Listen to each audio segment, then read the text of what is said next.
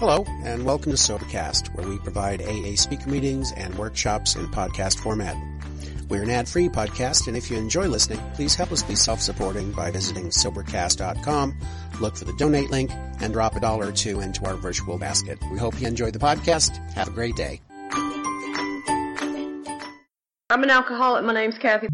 Hi, Kathy. And you already got me teared up before I even got up here. I was grateful to see Claudia put the Kleenexes up under the thing because I may need one. They call me one of the crybabies in the group. My sobriety date is April 28th of 2000. It's not my first, but I pray to God it's my last. I don't think I have another sobering up in me. I've got plenty of white chips in Alcoholics Anonymous, and I don't think I can handle another one. I don't think I can make it back to Alcoholics Anonymous, to the program to save my life. I'd like to thank the committee for inviting me down here to share with you my experience, strength, and hope. I do want to have a conversation with whoever's responsible for the baskets in the room, though. Claudia? Okay. Now, see, I come down here to Texas. I'm here, all that Pate's pecani sauce, whatever, talking about that stuff. And there's something called peach salsa. And I just cracked up. I said, man, that sounds like it comes from New York City, not Texas. That's awesome. Thank you. We've had a great time since we've been here, me and my husband, Mike. We come in on Thursday and we were able to spend some time with our Ma and Pa, we call here in Dallas, and then came up here yesterday and had a great time. And I want to thank the guys from Midland that kept us up all night long, and we had a great time. I think it's I love what Alcoholics Anonymous has done to me and for me. I love everything about it. I know I have a long way to go, and I've got a lot to learn, but I love what you've done to me and for me. I love the program of Alcoholics Anonymous. I'll never want to go anywhere else. I don't want to be anywhere else except with you. I'll be all right here in a minute. Get some things out of the way. I was taught to dress when I got behind the podium because my sponsor said I needed to act like a lady. I was anything but a lady when I got to you. I was taught to clean my mouth up in a meeting and outside a meeting because when I came to you people, all I knew was 4-letter words, and my sponsor said that was just pure ego when I used stuff that, I didn't know that stuff when I came in here, and I had to be heard, and I'm going to try to do that to the best of my ability. I have a home group. It's called the Big Town Group. We are in the little town of Etowah, North Carolina.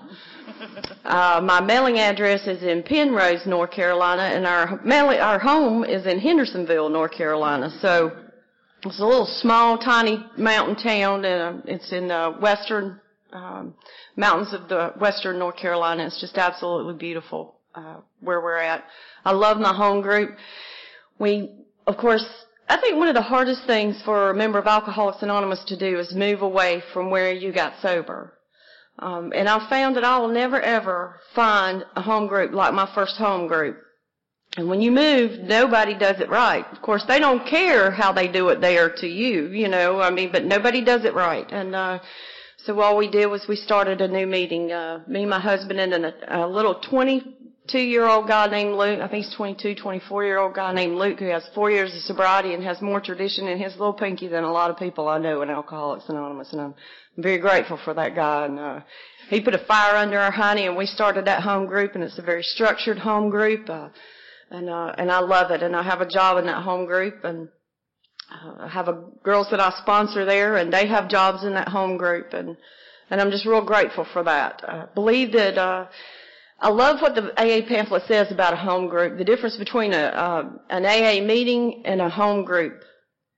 And I never can quote anything word for word like some people can. I never have been able to, but I got the gist of it, and a meeting is where you go for 1 hour and be together, but a home group is where you get involved in each other's lives outside the meeting, and that's what we do. We decided that we want there's a part of our fifth tradition that says carry the message, and our home group decided we wanted to carry the message instead of waiting for somebody to come to us to give it to them. So we're in the jails and the detoxes, and we go to other meetings and we go to functions together and we go out to eat together, and we're involved in each other's lives. And it's absolutely wonderful because it's starting to become, what I really love about it is instead of being my home group, it's starting to become our home group for me, and that's a big deal for me. I was born July 7th, 1962, in Spartanburg, South Carolina, very redneckish town, and where's Marty at? Ain't no hillbillies in Kentucky, Marty. Well, London, Kentucky, there might be, but not in the area you were thinking about. Over in our area, they call us rednecks, and I'm a full-fledged redneck woman. Most everything I got on came from Walmart, and we love Walmart. But, and I was raised, there's 8 kids. I'm the second of 8. My mom and dad were married, had 5 kids, and then my dad remarried and had 3 kids of his own, and I'm the second of those. I'm not going to stand up here and bash my family anymore. I used to do that. I don't believe that I turned out to be an alcoholic in the way that I believe that I'm an alcoholic because of me and my personality. And it's the only relief I could find for how I was feeling. And it worked for me for a long time. And I'm not going to stand up here and bash my family. I believe that my mom and daddy did absolutely the best that they could with what they had. And my dad drank a lot. He drank Jack Daniels and Pabst Blue Ribbon beer, and he always had a case of Pabst Blue Ribbon in the refrigerator and Jack Daniels up under the kitchen cabinet. My dad never was violent when he drank. When Daddy drank, he was always real happy, upbeat kind of person, and except when Mama came around, and then she kind of cut him down. And when he wasn't drinking, though, he always stayed away from us. He was never happy. He stayed pretty much by himself. And so I never really seen a lot of violence in our home. I never related anything that happened in our home to alcoholism or alcohol. I just knew that when Daddy drank, he had a lot of fun. And I love my daddy. I want to be just like my daddy. And I followed in his footsteps many places. And my mom had these 5 kids, and my dad drank a lot, and sometimes he was never home. Now, I don't remember my first drink. I remember always taking a sip of beer off his beer or taking a little sip of his drink, and nothing really major. I do remember how sickly of a child I was. Back then, they had what they call paregoric. Man, that stuff is good stuff. I was a very sickly child, and Mama gave me paregoric a lot. None of the rest of the kids liked it, but I did. And, and then after paregoric went away, NyQuil came along, and I became a NyQuil kid. I was very sickly. And, I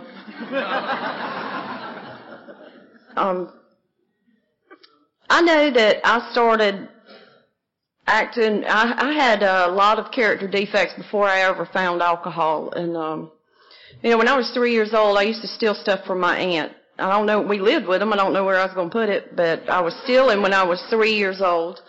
I was lying and manipulating. My mom and my dad always lived with my grandma and my grandpa because of my dad's drinking. Lots of times we didn't have anywhere to live. We'd go back to grandma's, and and I would manipulate Mama and Grandma, and I learned how to do that at a very early age.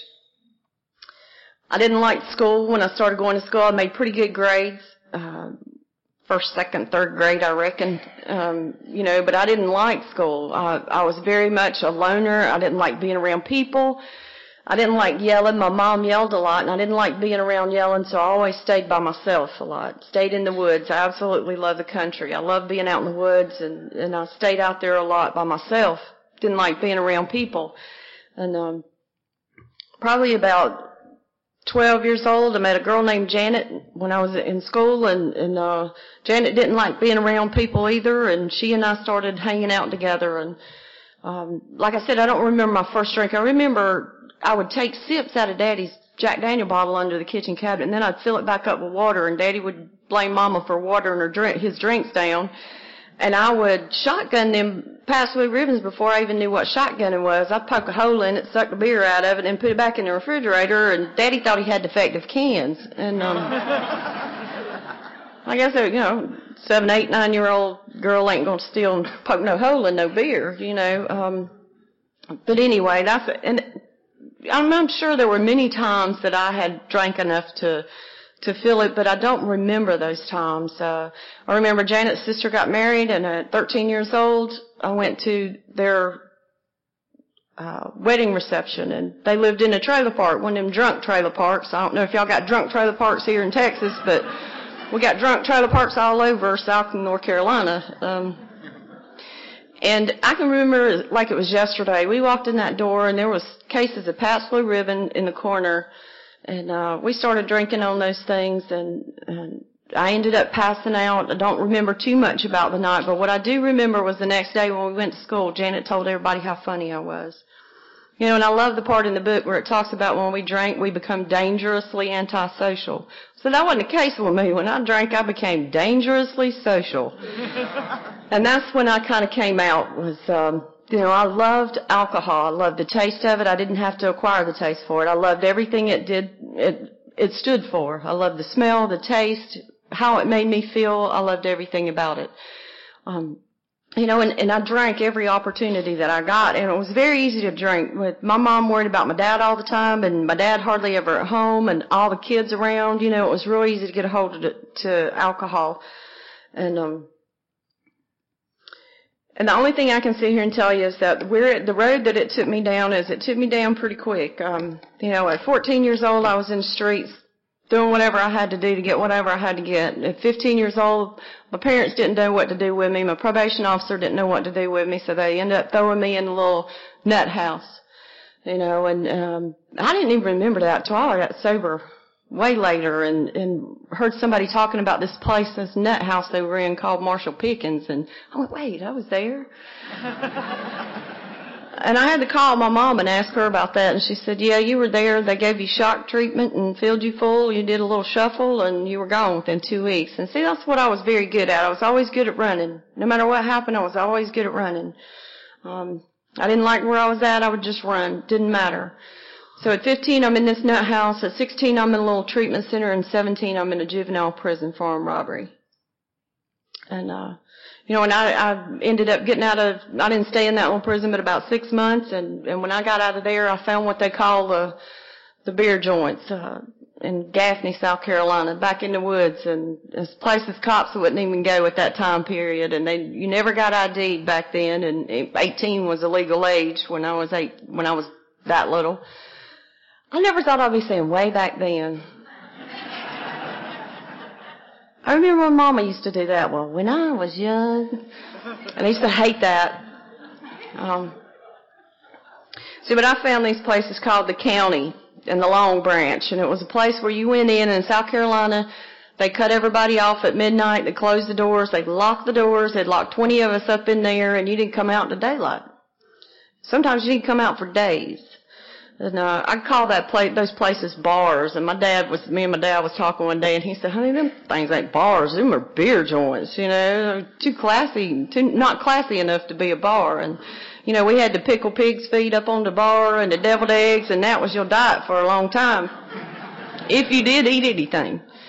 And when I found those dark places with the music and the laughter and the guys, I loved everything about the bars, too.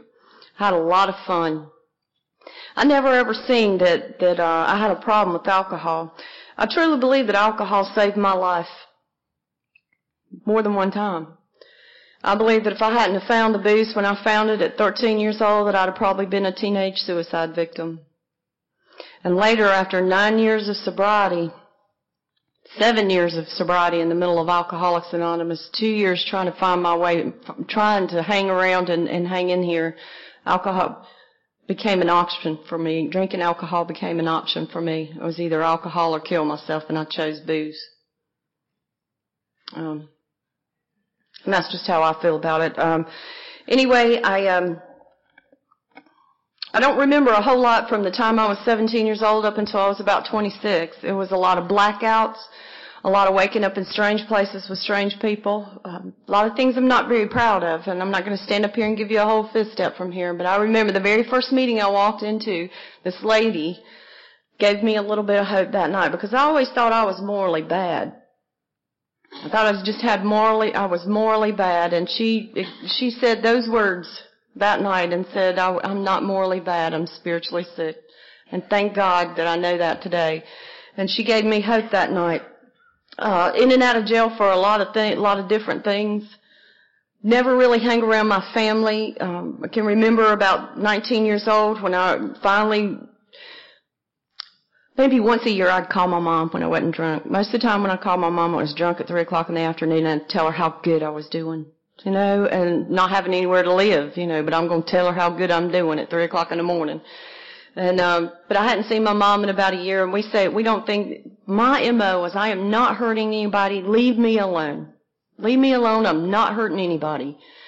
And I go up to my mom's house and I walk up and she comes running out the door and punches me dead in the face. She was going the next day to identify Jane Doe that was that she thought was her daughter, that they had found, that they didn't know who it was. And there's many instances I can tell you about what I did to my family and the people around me, because I know somebody paid a price every time I picked up a drink. Never could have relationships with people. Something about drinking and my clothes didn't go together. Oh, Juanita, I can't believe I said that either. Thank you. But I never could have a relationship with anybody. It didn't matter what it was. I never could have a relationship with people because by the time, at 20, 21 years old, my drinking changed. I went from a very happy-go-lucky, just fun, whatever, woo-hoo kind of drunk to, I became very violent when I drank. And I would go in these bars and I'd pick the biggest, baddest. Now we fight women. I don't know what it was, but I'd pick the biggest, baddest dude out, and I'd always start a fight with them somehow or another, and I'd end up cutting somebody. And I'm not very proud of that, but that's where my drinking took me. And I hear y'all shoot them down here. We cut them over there.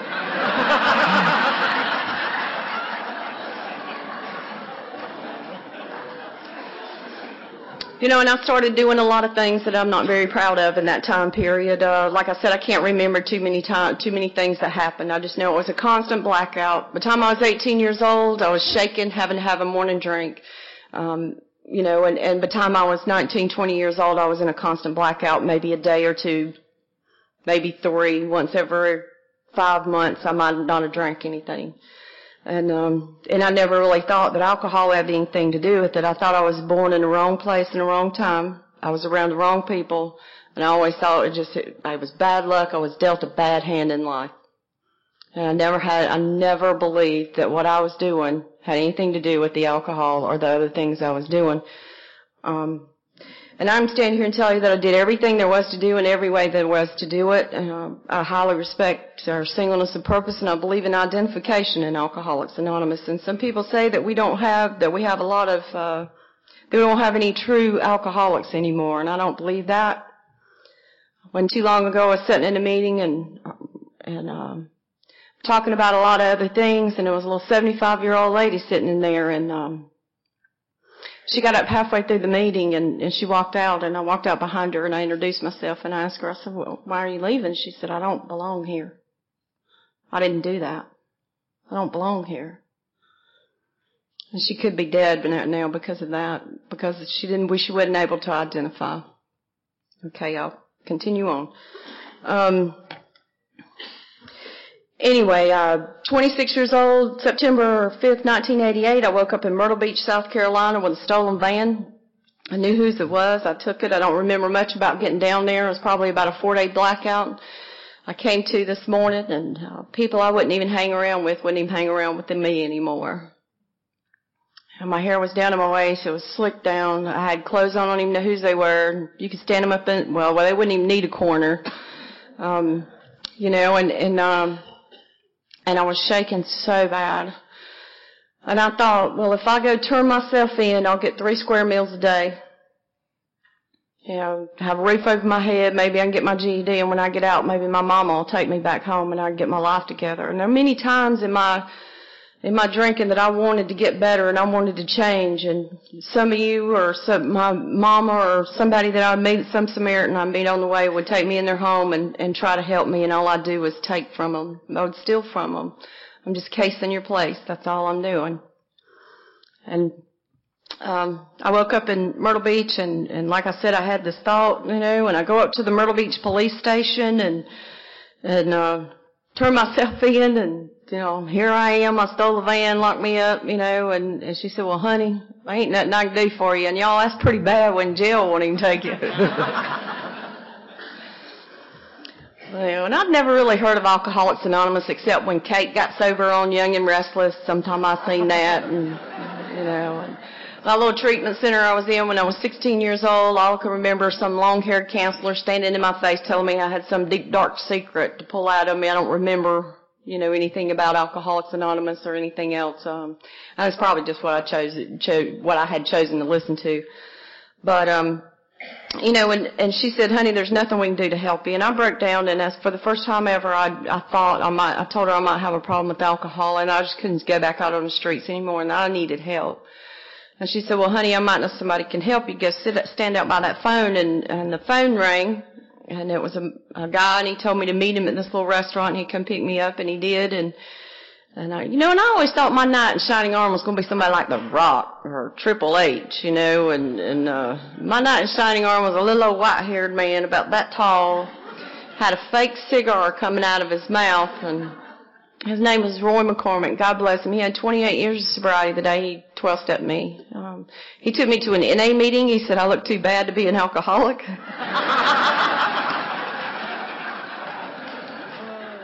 It's been a long time. I quit all that other stuff, and alcohol is what I had on a regular basis. And I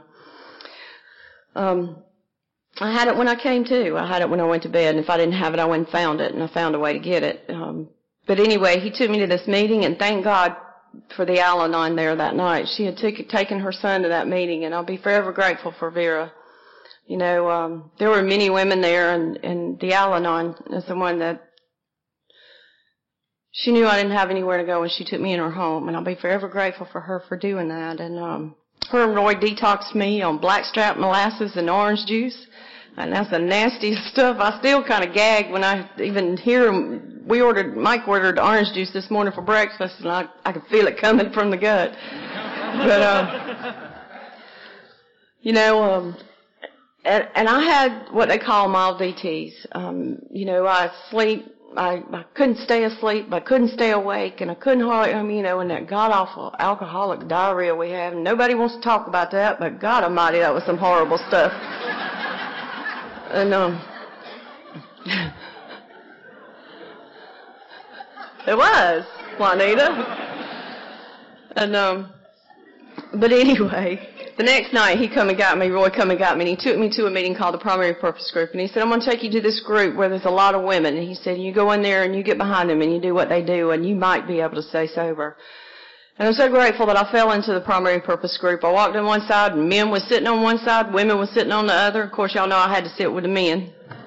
I wasn't going to sit with the women. Something about women, we hate women when we get here.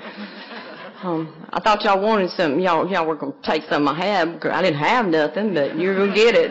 And, and thank God for those women. Before I left, they had numbers. They gave me numbers. And, and I didn't even have a toothbrush. I didn't have a hairbrush. I didn't have anything. And those ladies went in their closet and they gave me clothes. And they appointed me a sponsor. And God, that was funny. God bless Debbie. I'll tell you, Debbie was, I'm a street drunk. I can survive in the streets, and I look like it when I came in. I talk like it and I dress like it. And, and Debbie was a reporter for the Sun News, and she wore those poofed up hairdos and the pointy shoes and the little scarves and drove a little Mazda Miata, and she was very prissy and I didn't think that she was going to do good for me at all, but they appointed her for me, and I'll be forever grateful because Debbie taught me about the unconditional love of the woman walking in the door, and I thank her from the bottom of my heart for that because she didn't judge me. I'd come to a meeting disappropriately dressed, and she would kind of say, honey, you don't have to dress like that anymore. You don't need that kind of attention. It's okay to dress like a lady.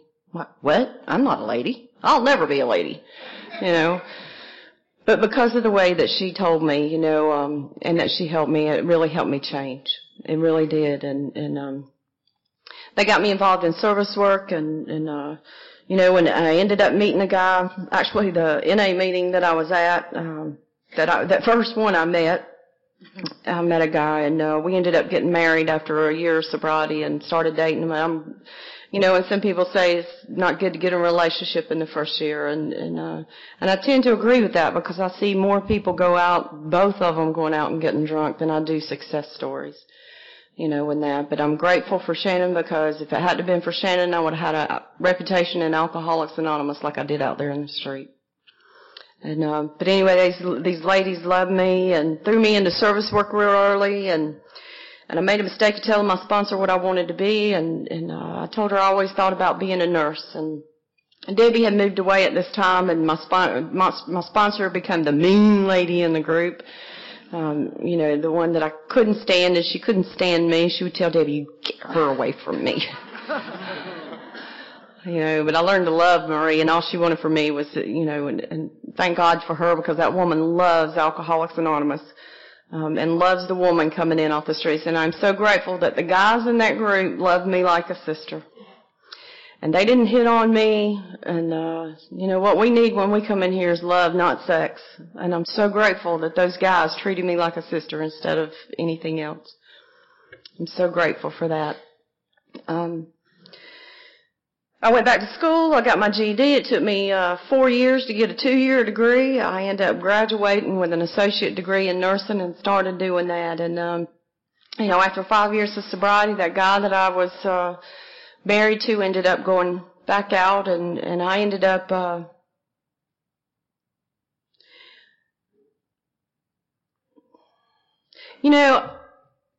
okay, I'll just go on.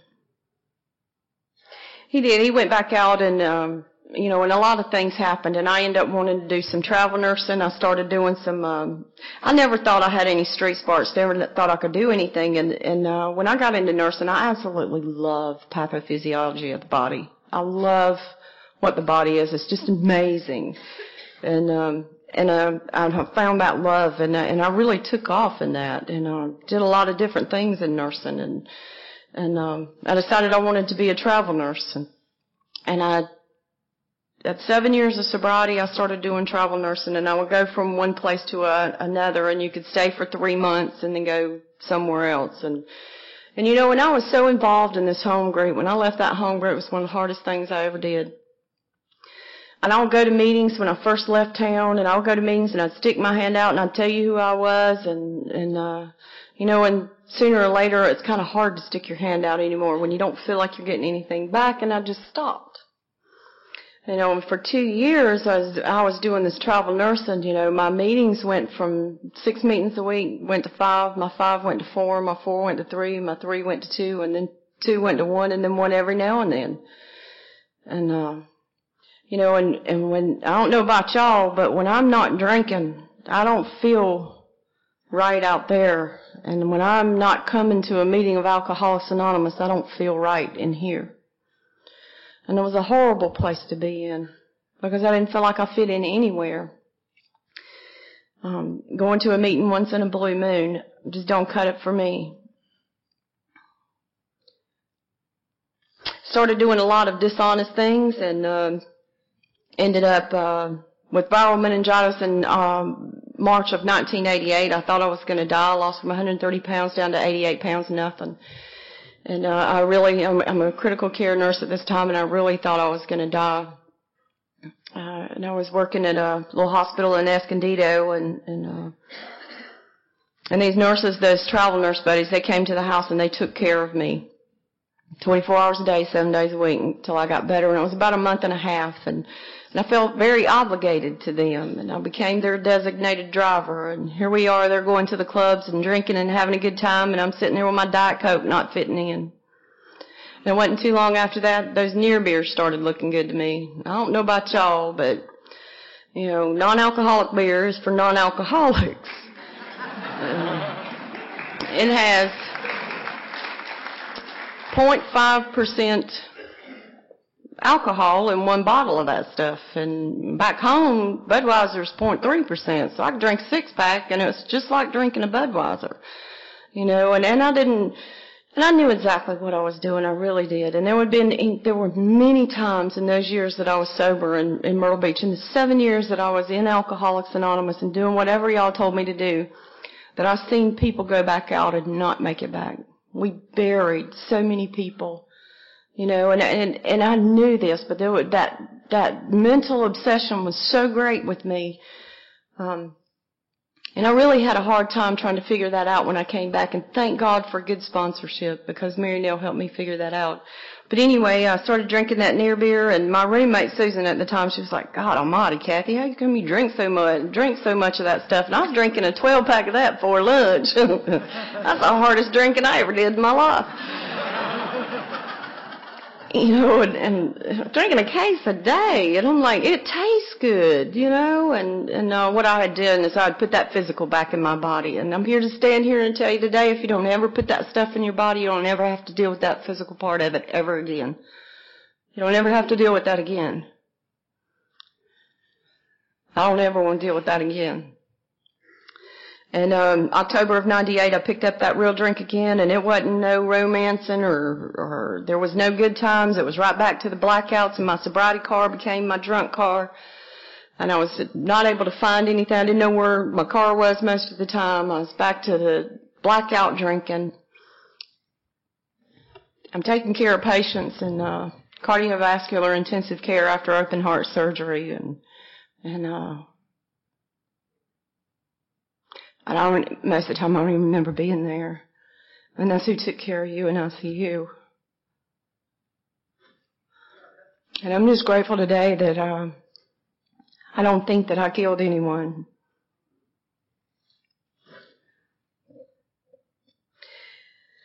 I decided in August of 99 to come back home because I thought there were many times I'd tried to go back to a meeting, and I'd walk into a meeting, and 15 minutes after I was there, I'd want to, I knew I was going to go drink again, and I'd force myself to pick up a white chip, hoping against hope that I wouldn't drink again. And I just couldn't do it.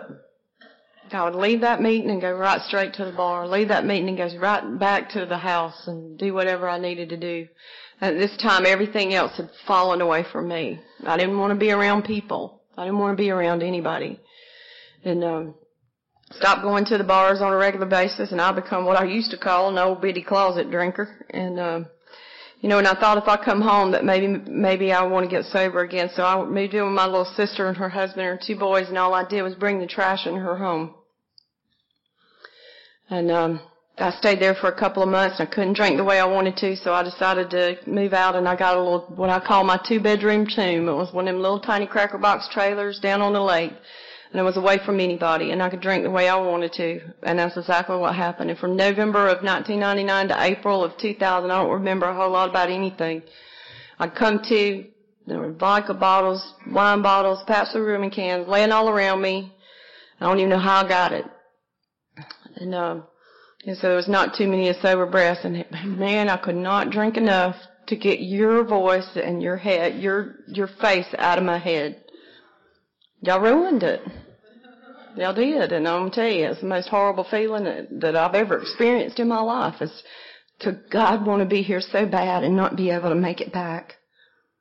So that time period, I decided that Alcoholics Anonymous wasn't going to work for me again, that I was going to have to be one of those people that died, because it wasn't going to work for me.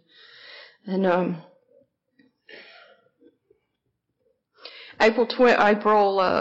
it was a Tuesday before the 28th, whatever day that was. My little sister called me and asked me if I wanted to go see a wrestling match, and I said yes. And my whole family grew up in wrestling, and so we know it's fake. And if you didn't, I didn't mean to bust your bubble, but y'all got rodeos around here, not too much wrestling, right? But I said yes, and I went. I don't remember going. I don't remember coming home. I remember on Wednesday I called her. She had very short answers: yes, no, bye. Hung up. On Thursday I went to see her, and this whole time I'm drinking. I can't not drink. I just can't not drink. And I walked into her house, and when I did, I seen the look of disgust that I hope I would never see on anybody's face again.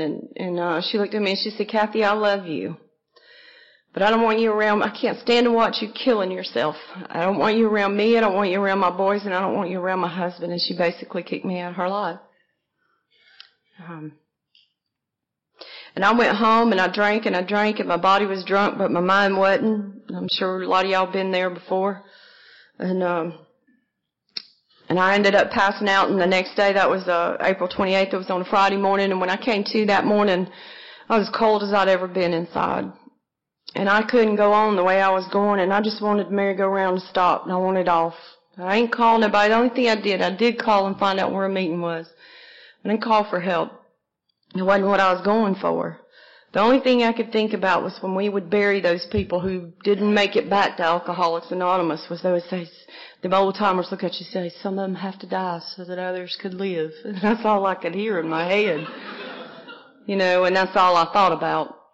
So I found a meeting that night, and I went, and that was the Three Oaks group in Gastonia, and I pulled up in that meeting at 7:30, and there was a lot of people out in the parking lot, and I remember looking, and I thought that, well, if I can't, if I've got to die, maybe somebody can live, and full intentions of killing myself. And I picked up my .45. It was already cocked, and all I had to do was unlock it. I picked up my .45, and I put it to my head, and as I'm unlocking it, I hear a voice in my head that said, try it one more time. And people say that God don't speak to you, but I believe He spoke to me that night. And I put that gun down under the seat, and I walked in that meeting, and there was a little old lady named Dorothy there, and thank God for Dorothy. She didn't say, do you think you're going to make it this time? She grabbed my hand and said, welcome home, honey. And I'm here to say to anybody who's out there that's coming back, welcome home. I know that you don't have to go back out to get more than one white chip. You can stay right here. You don't have to go anywhere else to get what I got. When I came back, I didn't have to have somebody tell me to get a home group and get involved or to work the steps. I knew all this stuff. I knew what I had to do. And I had somebody tell me, you need to forget about them years you had in Alcoholics Anonymous because it didn't work for you. And I'm here to tell you that's not true. Alcoholics Anonymous has always worked for me. It's me who didn't know what I was supposed to do. I've looked back many, many times and tried to see where I was at and where my thinking was when I went back out. And Mary Nell, God bless Mary Nell, I ended up with a sponsor, I got this sponsor named Mary Nell. She had 30-something years of sobriety, and she was a little old, feeble, well, she wasn't feeble. Mary Nell she was pretty much feisty woman, and she talked like a man, so you was kind of scared of her when she spoke, and I remember the first time I went to her house and sit at her table, I told her I had some financial issues. She said, you got what? I said, I got some financial issues. She said, honey, you don't have issues. Issues are what they have on Capitol Hill. You have character defects. It's called irresponsibility. Put a name on it. And she would never let me use that broad term of issues on anything, so... And I slip that out. I use that with my girls, and sometimes that word will slip out, and they'll say, what'd you say? I love the girls I sponsor. And I'd be forever grateful for another thing Mary Nell told me, too. She said, I don't ever want to hear you say I act like that because I'm an alcoholic. Or I do that because I'm an alcoholic, because that's just an excuse to continue bad behavior. Millions and billions of people in the world have the same character defects as you do. You're no different. And I'm grateful for that. I'm grateful for what I've been taught in Alcoholics Anonymous about the unconditional love. The God of my understanding has always been something like, you better not do that. You're going to burn in hell if you do. And the God of my understanding has always been fire and brimstone. My mom took us to church when we were young, and I tried really hard, and I never really felt like I fit in that place. There was one time when I was maybe 12, when they'd come and get you on a little church bus and you're singing Kumbaya, I might have felt part of, but from the time I started doing the things I was doing, I never felt like God wanted anything to do with me. And when I was sober before, there were many different things that had happened in my life that I knew there was something outside of me working, but I thought it was you.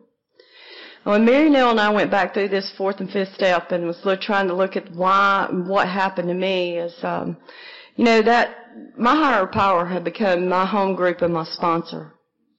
And when I left that home group and that sponsor, I left that higher power there. And I believe exactly what the big book talks about when it says we cannot let up on our spirit. I can't remember the exact words, but we can't let up on our spiritual condition, or we cannot let up on us, whatever it says. Y'all know what I'm talking about, most of you anyway. But we can't rest on our laurels. You know, and I had to find a power greater than myself. And that's what I've done since I've been back in Alcoholics Anonymous is trying to, I heard our buddy talking this morning, Steve, about, you know, about not being, or I don't remember which one you guys said it anyway, but about defining God. You don't have to define Him anymore. But I had to find a way to define what my higher power was, and Mary Nell helped me do that. You know, and I have one simple word. My God is the God of love. That's it. There's nothing about His will or your will or my will. I say God is love. And if it's not love, it's not God. Well, I used to work in the emergency room. I love to get them little old ladies that come in there and they talk about, you know, God gave me a heart attack, tested my faith. And I'm like, no, God didn't throw that KFC down your throat to clot your arteries to test your faith. Now, I just don't believe things like that anymore. I believe the book, and I love, and I heard somebody say it in a meeting when we got here early Thursday, and we went to the Big Book group in Dallas, and it was an awesome meeting, and I heard somebody talk about, you know, the only opinion in the book is the doctor's opinion, and the rest of it is experience, period. And I love that. It gave me some more things to think about. Yeah, I love what our book talks about, that the spiritual life is not a theory. We have to live it. It's not something that I can go sit in a meeting for an hour a day and talk about honesty and love and justice, and it's something that I have to take out into my world every day. And that's how God's come to me. You know, it's been through other people and through other things. And I have kind of this weird relationship with God. The other day it was probably in August, and I want to tell this just because, you know, my caliber of nurse would never be found dead where I'm at right now. And there's a lot of ego mixed in there, you know, and I've always been an open heart, you know, kind of like the drama. Love everything about it. The emergency room, never know what you're going to get, you know, and that's how I lived my life when I was out there on the streets. I didn't care. I just, you know, give me that stuff. And you know, in about August, I kind of told God, I said, look, dude, I want out of the hospital, so I'm going to do the footwork and I'll let you take care of the rest. And I put in applications everywhere and did what I was supposed to do, and I'm never really concerned about not getting a position, you know, or this job falling through. I'm going, okay, well, it's interesting to see what I'm going to get, because I know I'm going to get something different. You know, all I got to do is pray about it, you know. And I had a dream about my grandma. My grandmother, after I went back out, you know, I was out there for a year and a half. It's all I could stand. I couldn't stand anymore. And my grandma died in that time period, and I love my grandma to death. And my grandma died a lonely old woman in a little nursing home. And I've always had a lot of guilt for that.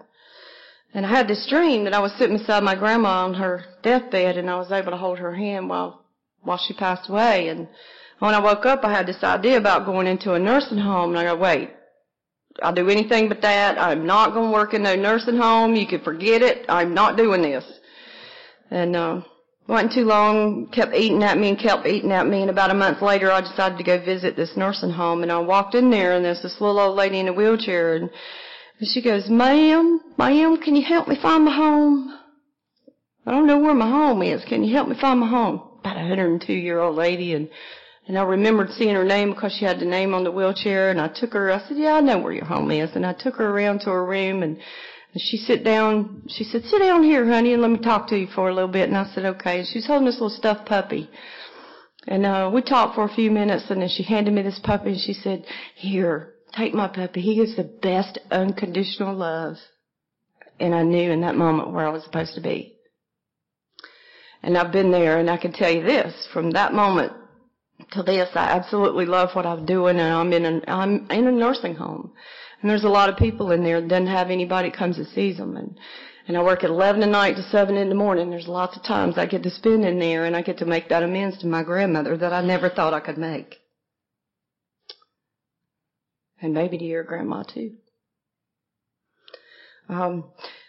Married, have a wonderful husband, and Mike's in the program also.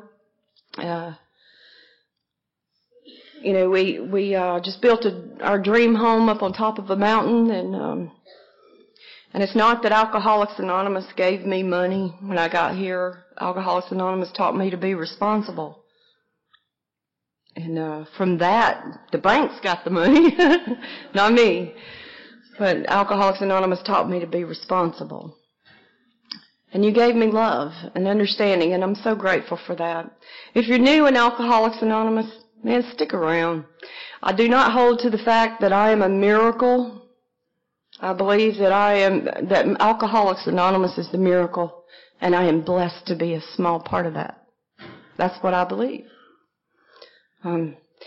Mary Nell, June 10th, 2005, Mary Nell passed away. And that was really tough. It was really tough. I looked around for a sponsor, and I really honestly believe that you have to have respect for somebody that's going to help you run your life. And I finally found a lady, and some of y'all know her. Her name's Julie, and I absolutely adore her because she's got a lot of Mary Nell in her. A lot of relationships in my life have been restored, and I'm going to close with this one last one. And, me and my mom have never barely been close. I always had a love-hate relationship with my mother. Could not stand my mother. When I came in, when I came back to Alcoholics Anonymous, Mary Nell said, I want you to go to your mama. I don't want you to ask her anything about her life. I want you to say yes, ma'am, no, ma'am. I want you to ask her how she's doing. Don't tell her how to run her life. Just go sit and listen. And oh my God, it was hard. I'd white knuckle it. And I would somehow or another I would mess up and I'd end up making her cry. And a year goes by and I'm not white knuckling it anymore, and I can be with my mom for about 2 hours without white knuckling it, and Mary Nell would say, you just go be a kind and loving daughter. You don't try to tell her what to do with her life. You accept her for who she is. She don't have the program you do. And I'm going to tell you what, wasn't a year, maybe a year and a half, my mom grabbed me and hugged me and had my head on her shoulder and made me cry like a baby because she said, you've always been a tough child to love and you've never let me love you until now. And I never knew that. I thought she didn't love me. I thought it was her, not me. I can remember when I was 15 years old, I'd stole some money from my mom and they took a warrant out on me, and we're standing across the courtroom from my mom, and I'm looking at her with all the disgust in her, and I could ever muster up, why did you do this to me? And my mama's got tears going down her face, and I never could understand, well, you did it, And I just had that rebellion and that disgust of her, and my mom used to look at me and she said, you got the pure devil in you. Me and Mike stopped by on the way to the airport and at my mom's house, and my mom grabs me and hugs me and she said, oh, you're my angel. And that's what you've given me. You've given me the ability to love and have relationships with other people. I love the girls that I sponsor, and I feel like I found the secret to Alcoholics Anonymous, which I never had before, and I didn't know what it was, and I always thought somebody was keeping a secret away from me and just keeping it away from me, and I feel like today I found that secret. And because I know the root of all my troubles is selfishness and self-centeredness.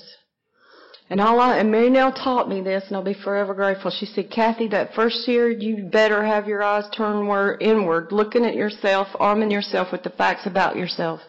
And after that year, you turn your eyes outward to those you can help, and they better always stay outward.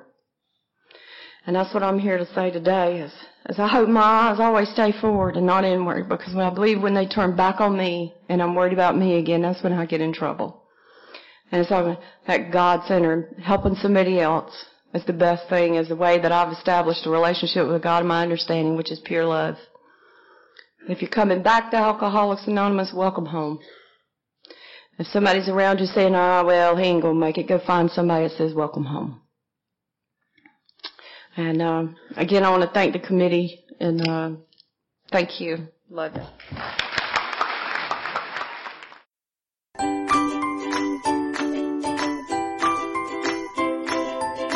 Thanks for listening. I hope you enjoyed the podcast. Sobercast is ad-free, and we'd like your help in order to keep it that way.